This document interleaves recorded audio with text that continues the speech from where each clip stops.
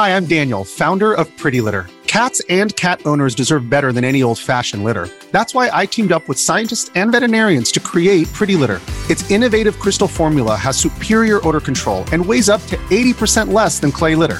Pretty Litter even monitors health by changing colors to help detect early signs of potential illness. It's the world's smartest kitty litter. Go to prettylitter.com and use code SPOTIFY for 20% off your first order and a free cat toy. Terms and conditions apply. See site for details.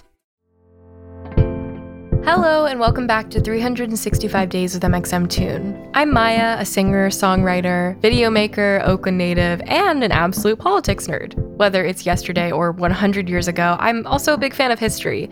I love untold stories, gross facts, hidden secrets, and anything weird, dark, and funky from the past. Each day, I'm going to share a few of my favorite deep cuts with you. So let's look at today's stories.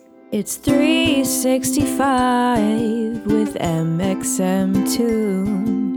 New facts every day, so don't leave too soon. I'm gonna teach you stuff, no it won't be tough. Gonna go a year till you've had enough. It's 365 mxmtoon. On this day, 119 years ago, October 16th, 1901, Theodore Roosevelt had a political ally and friend over to the White House for dinner.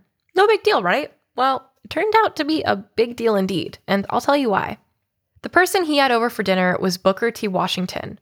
Booker T., Tolliver for middle name nerds, Washington advised Roosevelt on race issues and they'd become friendly, dining at the governor's mansion in New York.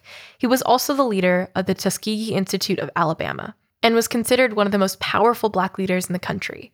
Black Americans were hopeful as Roosevelt's presidency began. He was a politician who understood the complexity of race relations and wanted to work to bring Black men to equality, even if he didn't always know where solutions lay. The Pope at the time spoke worldwide about Roosevelt's wishes for racial equality. He wasn't perfect by any means. He was prone to paternalism in private, but his accomplishments in office were lauded as racially progressive. In early 1901, Booker T. Washington published his second book, Up from Slavery. The work was so resonant that Washington became a cultural figure across the United States. That October, within his first month at the presidency, Teddy Roosevelt invited Washington to dinner at the White House. Politicians invite each other to dinner all the time, right? Well, Roosevelt had invited Washington, Booker T., to come to Washington, D.C., for a conference in the Capitol, and he was looking forward to hearing Washington's thoughts on political appointments in the South and learning about the opinions of Black voters. After meeting, they had dinner at 8 p.m. sharp. Roosevelt's wife, daughter, and 3 sons ate with the 2 well-known politicians. Roosevelt had had many prominent Black men over to the governor's mansion in New York for meals, so this didn't seem like a big deal. Alas, America writ large was not as progressive as his constituency in New York State had been. After dinner, the White House released a statement. Booker T. Washington of Tuskegee, Alabama, dined with the president last evening. Despite the innocuousness of the statement, Southern journalists and politicians immediately began to attack Roosevelt and Washington. The statements were so vicious that they're not fit to repeat here. But basically, newspapers and politicians called it an outrage, an abomination, and outlets created offensive cartoons parroting the president in Washington. Afterwards, the White House tried to throw some curveballs to get out of the scrutiny. In a fake news moment, they denied the dinner had happened at all. They claimed it was lunch, or that women hadn't been present. But the news was already out, and the reactions continued to spiral. Northern presses were more open-minded, generally saying that Washington was an accomplished man and that Roosevelt wanted to represent all of the American people. Some Black leaders praised Washington for building this bridge, but others were afraid he was a hypocrite for supporting the White House during a time of segregation.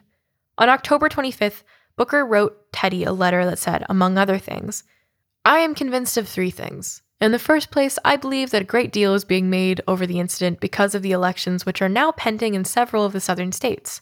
And in the second place, I do not believe that the matter is felt as seriously as the newspapers try to make it appear. And in the third place, I am more than ever convinced the wise course is to pursue exactly the policy which you mapped out in the beginning." The letter was longer, but basically his opinion was clear. The press is making way more big of a deal of this than it actually is, and let's see each other again soon. No one bat an eye when Black men worked at the White House or came from meetings. But at the time, dining together was a signal of social equality, and many Americans were uncomfortable with Black men being social equals of the president. Even more backwards, there was a social script that said that inviting a man to your dinner table was the same as inviting him to propose to your daughter. That, of course, is a messed up attitude to have towards women in addition to these clearly racist ideas.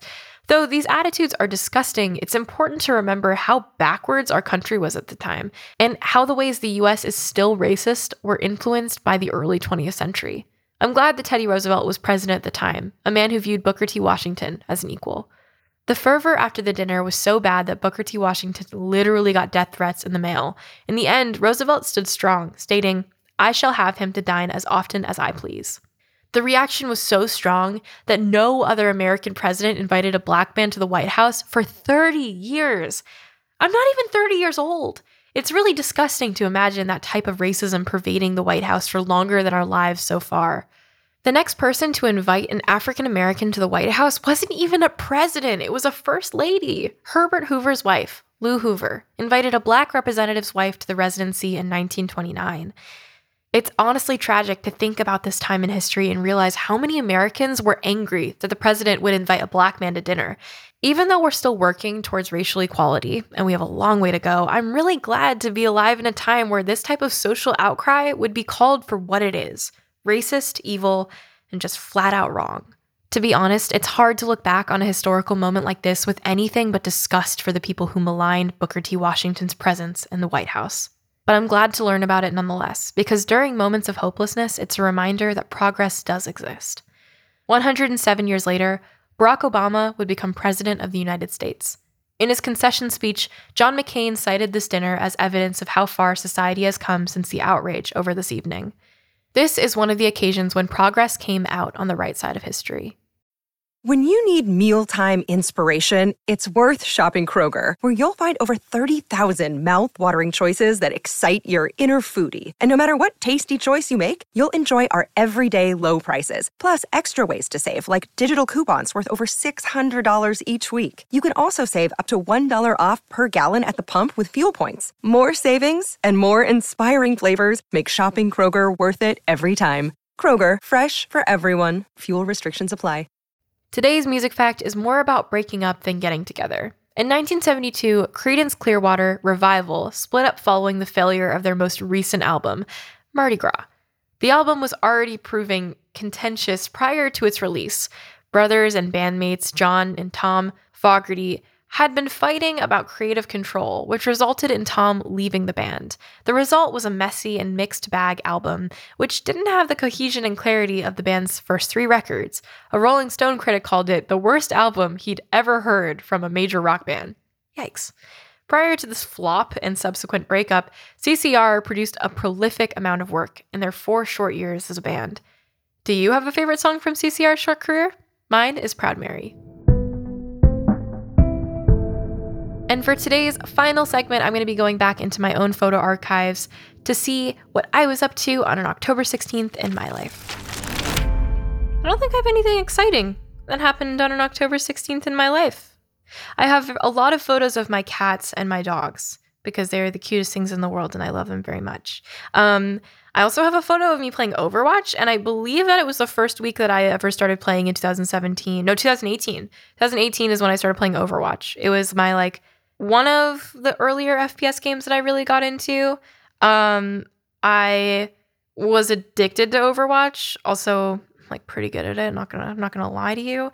But yeah, I think that was also the beginning of me being excited to stream more video games and things. So, yeah, if you guys ever watch me on Twitch, please be nice to me. I really want to be good at video games, and I'm not that good at it. So, thanks. Yeah, that's my fact for the day. Not really a fact singular, but more just me spewing things about my life with photos of my dogs being there, photos of my cats, and photos of me playing video games, which is kind of normal for my everyday life. Anyways, thank you for going back in time with me. Remember to subscribe wherever you listen to podcasts and follow along at 365 Days MXMtoon on all platforms so you can keep up to date as we release new episodes. Come back tomorrow for more facts from yesterday. It's 365 with MXMtoon. New facts every day, so don't leave too soon. I'm gonna teach you stuff, no it won't be tough. Gonna go a year till you've had enough. It's 360